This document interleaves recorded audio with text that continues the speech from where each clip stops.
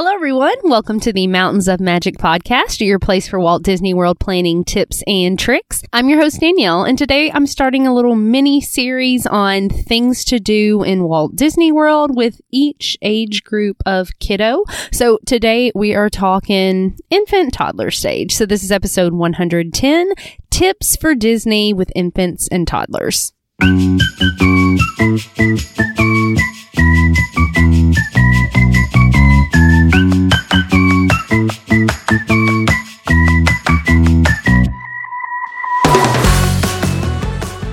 Hey friends, happy Friday. Hope you have had a magical week, and if not, do a little something to make today special for you, whatever that may be. But I have done episodes in the past about tips for Disney with kids, and I wanted to just kind of fine tune that. So I'm going to go through these next 3 episodes doing like a infant toddler episode today, kind of my top tips, things you might want to do with that age group. Then I'm going to go into the kid age group, which is kind of where my kiddos are now. So that like 5 to maybe like tween age, 5 to 12, what you might want to know for that age group. And then we'll kind of finish off with teens, things that you might want to stick with there. So hopefully wherever your kiddos fall, you'll find something in each of these episodes that will be helpful. But today we are talking infants and toddlers.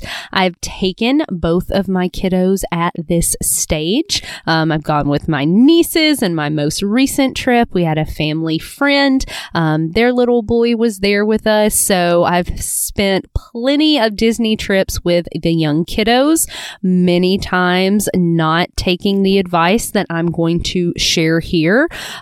So do as I say, not as I have done in the past, but going to be sharing tips that you've probably heard before if you've listened to numerous episodes, but now it'll all kind of be condensed in one place for you. So first and foremost, you have an infant or a toddler. They will need a break. As much as, and I would do this, like to force my kids into going open and to close, it doesn't go well. So know your kid. Don't think just because you get to Orlando, or these can apply out in California as well, that suddenly you're in this magical vacation bubble and they're just going to be able to be troopers through all of it. Now, it might be great, but be realistic. So my first tip for you is make sure that you are planning to take breaks, whatever that looks like for you. If that means going back to the hotel, or if that just means sitting in some air conditioning, whatever that may be, but find a way to get breaks in the day. Going along with this is just considering your toddler's schedule, or your infant's schedule. If they tend to wake up at the crack of dawn, at 5 or 6 a.m., take into effect the time change if you're moving time zones going to a Disney park. But maybe that's great. You utilize that early entry and getting up early, and maybe you make a super early breakfast reservation because that's when they're up and rearing and ready to go. But you also know that at 11 o'clock, a.m., you're probably going to need to be back in the room, taking a little nap, or at least got the stroller out with the cover, all of that. And then maybe you can refresh and come back out later in the night. And, if you're a night owl and wanting to stay out, maybe you and other people in your party kind of swap, take turns, you stay with the kiddo, whatever. I am one of those that tends to push my kids and be sleep in the stroller. But sometimes there are consequences to that. So just be realistic. Yes, you want to enjoy the trip and get a lot out of it, but I think it's better to plan to take those breaks and then maybe be oh, okay, maybe we don't need this, as opposed to not planning and then being, upset when you got to stop what you're doing and go take a break. Now, with this age group specifically, I would highly suggest, if you can swing it, staying then at a resort that is walkable to one of the parks, specifically the one that you're planning to spend a lot of time in. So a lot of people with kiddos this age group, they find themselves at Magic Kingdom, which is honestly the park that I would suggest the most for this age group, not just because of the characters and the theming, but honestly because there are the most rides here without about a height requirement. So if your kids like the rides and want to go on those things and you want to be able to do things, as an entire family or group, this is the park that's going to give you the most options there. But staying at somewhere like the Polynesian, the Contemporary, the Grand Floridian is going to either let you walk to the Magic Kingdom or take the monorail. And with the monorail, you don't have to fold up your stroller. So that can be really nice if you're going to take that midday break, that you don't have to wait for a bus or some other form of transportation to get back to your resort. All right. Even though we're taking a break, we don't want it to take an, horribly long time. So yes, Disney, if you stay at a Disney hotel, there's great transportation, but it can take a while to get back and forth where you need to go. Another tip, if maybe one of those deluxe resorts around Magic Kingdom won't work for you, is considering staying at a Skyliner resort. This will allow you to get that Skyliner access to Hollywood Studios and Epcot if you're going to be hanging out there. And there are deluxe, moderate, and value resorts all on the Skyliner. So regardless of your budget, that could be a great option. And again, this is just going to let you get on a mode of transportation pretty quickly, get back to your room if you need to take that break, and other plus, you don't have to fold up your stroller. If you're on a Disney bus, you got to get the kid out in the middle, at night, and they're tired and they were asleep in the stroller, and you got to fold it all up. So those are just some perks to think about. Another thing when it comes to transporting your infant or toddler in Disney is that wagons are not allowed in the parks. Strollers only. There are some specifications, but most normal strollers are just fine. But just know you can't bring and load down your wagon. They take up too much room. They don't allow those in the parks. In regards to the stroller, while you can rent them from the parks, those are those harder plastic strollers that aren't really going to lean back, and they are what they are. This can be convenient, but if you're planning for your kiddo to be in the stroller or maybe try to nap in the stroller, they are not the most comfortable things. So I would suggest either bringing your own, or you can rent from outside companies in Orlando that will deliver to your room and pick up, or deliver to your resort and pick up when you're leaving. So that can be a great option, and your travel advisor can actually help you book those as well. But go for the comfy stroller, especially if your kiddo is going to be in it for a while. And one other tip with that, you need the stroller. You need the stroller. Okay, even if your kid is 5 and hasn't been in a stroller at home for a year, you need the stroller. It's a lot of walking. Better to have the stroller and not need it than not have the stroller at all.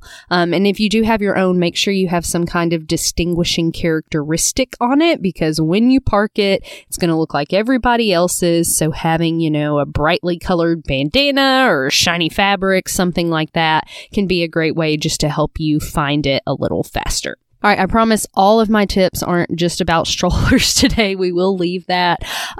Something else that I was very against before I became a parent, and now I completely understand.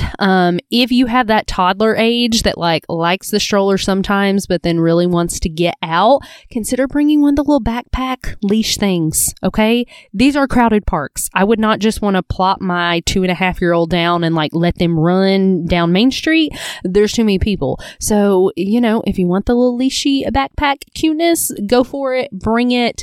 Think about that if you know they're not just going to want to be in that stroller the entire time.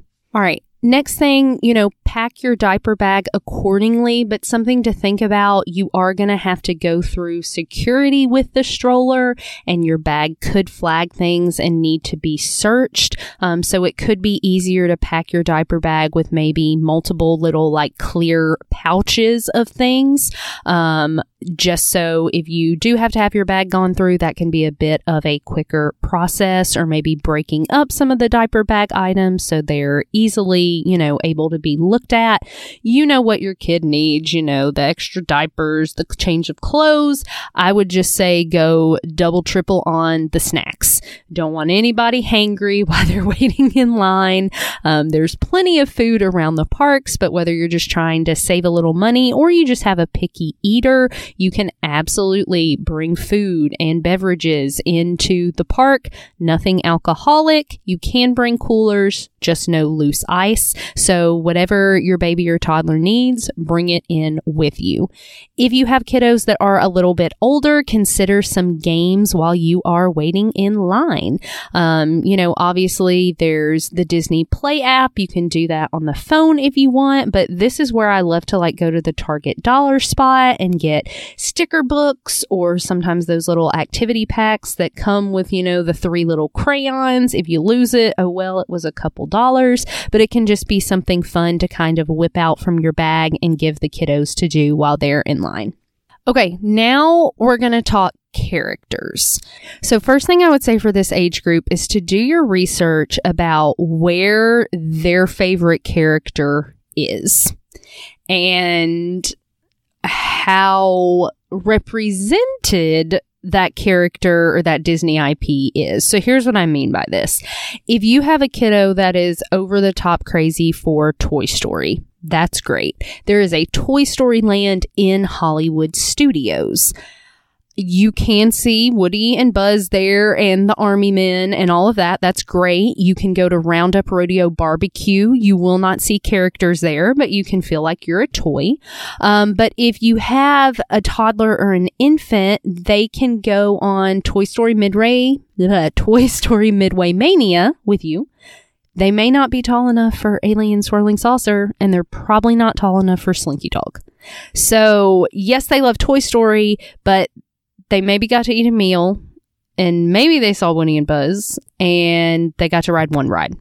So that, is that enough? Is that fine? Look at other things at Hollywood Studios. Are they into Lightning McQueen? Are they into Frozen? But just really make sure you know where they are. I don't want you showing up at Magic Kingdom thinking you're going to see Woody and Buzz there, because you're not. So do the research about the character your kid really loves, if that's important, and make sure you know where they're represented and how much they are represented. Now, in conjunction with this, there are also great character meals that you can do different places on property.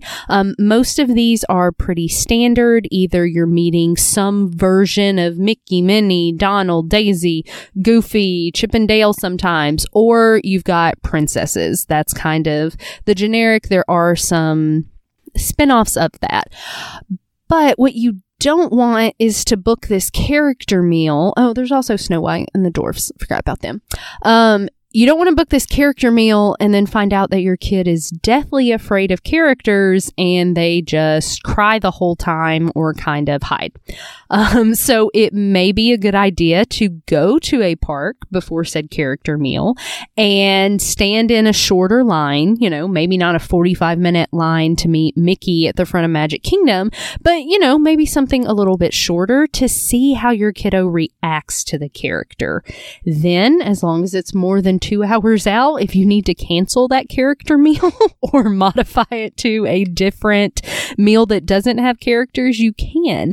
But that's just something to keep in mind if your kids have never been around the characters before, is, maybe doing a soft run. Now, this could go the other way. Maybe you go to the character meal, you find out they're petrified, so you don't wait in any 30 or 45-minute lines to meet characters because, it's not going to go well.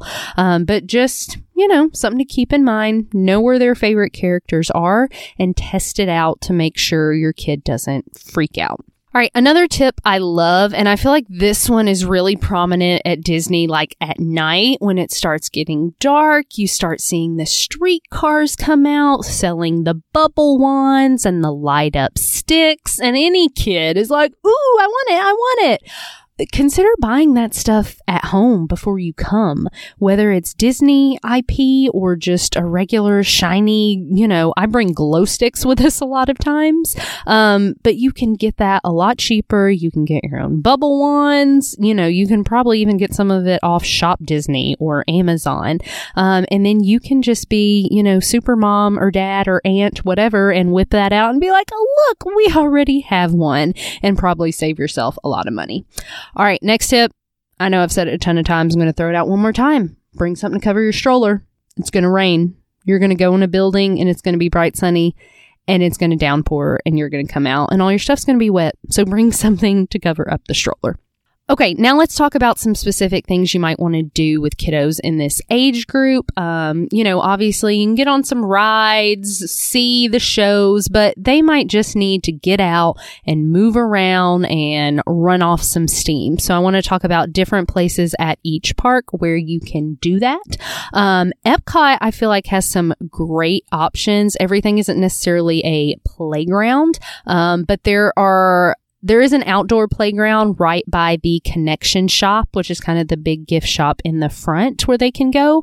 But a lot of the rides in the front of the park, when you exit those rides, there are actually great indoor settings where there's lots of interactive things for the kids to do, but also where it's just not as crowded, where, maybe if they ran a couple laps, people wouldn't notice. So a few of these to mention. Number one, in the Seas Pavilion, there actually is a little shark playground where they can absolutely run around and blow off some steam. But after the Figment ride, there is a little interactive kind of game thing where they can push some buttons, make some sounds. After Mission Space, there is one there.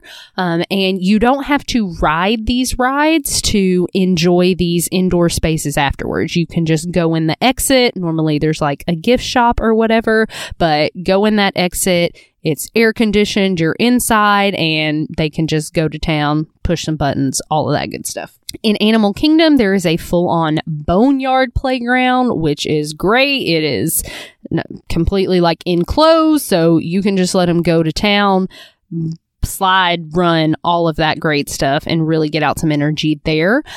Magic Kingdom, back in New Fantasyland, there's kind of a little splash pad area where they can play, or honestly, I just like taking kiddos this age to the hub grass, letting them run around, sit on the grass, feel it with their fingers and toes, and just blow off some steam there. Hollywood Studios, a little bit harder, but a few places that came to mind. There is the Disney Junior Sing-Along, and while this is a show, it is designed for kids. You kind of sit on the floor so your kiddo can jump around, run off some steam that way. And then just an area of the park that's a little bit more calm, less crowded, between Galaxy's Edge and Toy Story Land, kind of back in the back of the park. There's this little walkway to get between them. I normally find some good seating back there. It's not super duper crowded. And again, it's by no means a playground or where you should just let your kid run laps. But if they just needed to kind of get out and move around, it's a little less crowded. I feel like that might be a good spot to go. All right, other things to consider with this age group, definitely looking into the shows because they may not be tall enough to ride a lot of the rides. So tons of great shows. Lightning McQueen has a show. Beauty and the Beast has a show. Frozen has a show. Hollywood Studios got tons of great shows for the kiddos. At Magic Kingdom, I'm thinking Mickey's PhilharMagic. That's a great 3D show that the kiddos can watch. So tons of stuff to see. Lots of great shows all over Disney property. Lion King, Nemo over at Animal Kingdom. But sometimes you might just need a show where you go in and it's air conditioned and dark, and maybe mom can close her eyes for a second and doze off. So that's the kind of shows I'm thinking about now. The best park for these shows is at Epcot. I'm sorry, Epcot. In the Land Pavilion, there is actually a show on the second floor. I should have looked up what it's called, but me and my mom went and took a little snoozy with the toddler in our group last time we went. This is just a show kind of about Earth and different natural things happening. I think there were 7 people in the whole theater, and it wasn't too loud, and it was air conditioned and dark. In World Showcase, there's a lot of shows specific to the countries where maybe you can go in. There's something shiny for the kids to look at. Air conditioned and cool. You can chillax.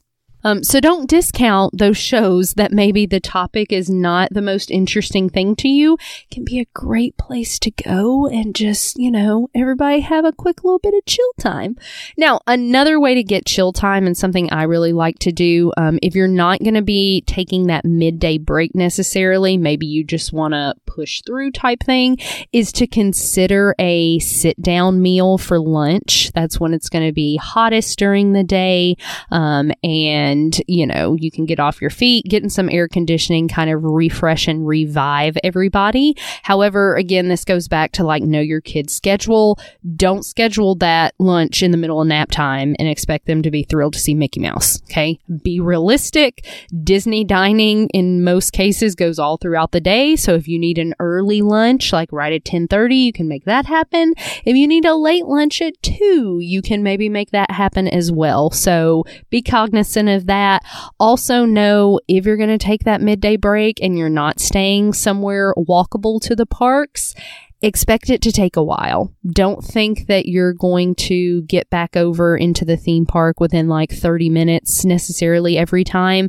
Make sure you plan ample time for transportation if you are going to be taking those breaks. All right, one other thing when it comes to dining, and this was actually something I didn't know until our recent trip. If you have a really young child, so kind of more of infant state where they need to stay in the stroller during a meal, or maybe they are napping, a lot of restaurants will have you park your stroller outside and not take it into the actual restaurant. They just don't really have the space, and it allows them to get kind of more tables in. So we ran into this when we went to Space 220. You take a space elevator up into space. They don't allow you to take your stroller in space unless you have that infant. You can actually get a special pass, if they're sleeping or if they're just baby that needs to stay in the little seat for it. So definitely ask about that at a restaurant. Now, if you have a 3-year-old,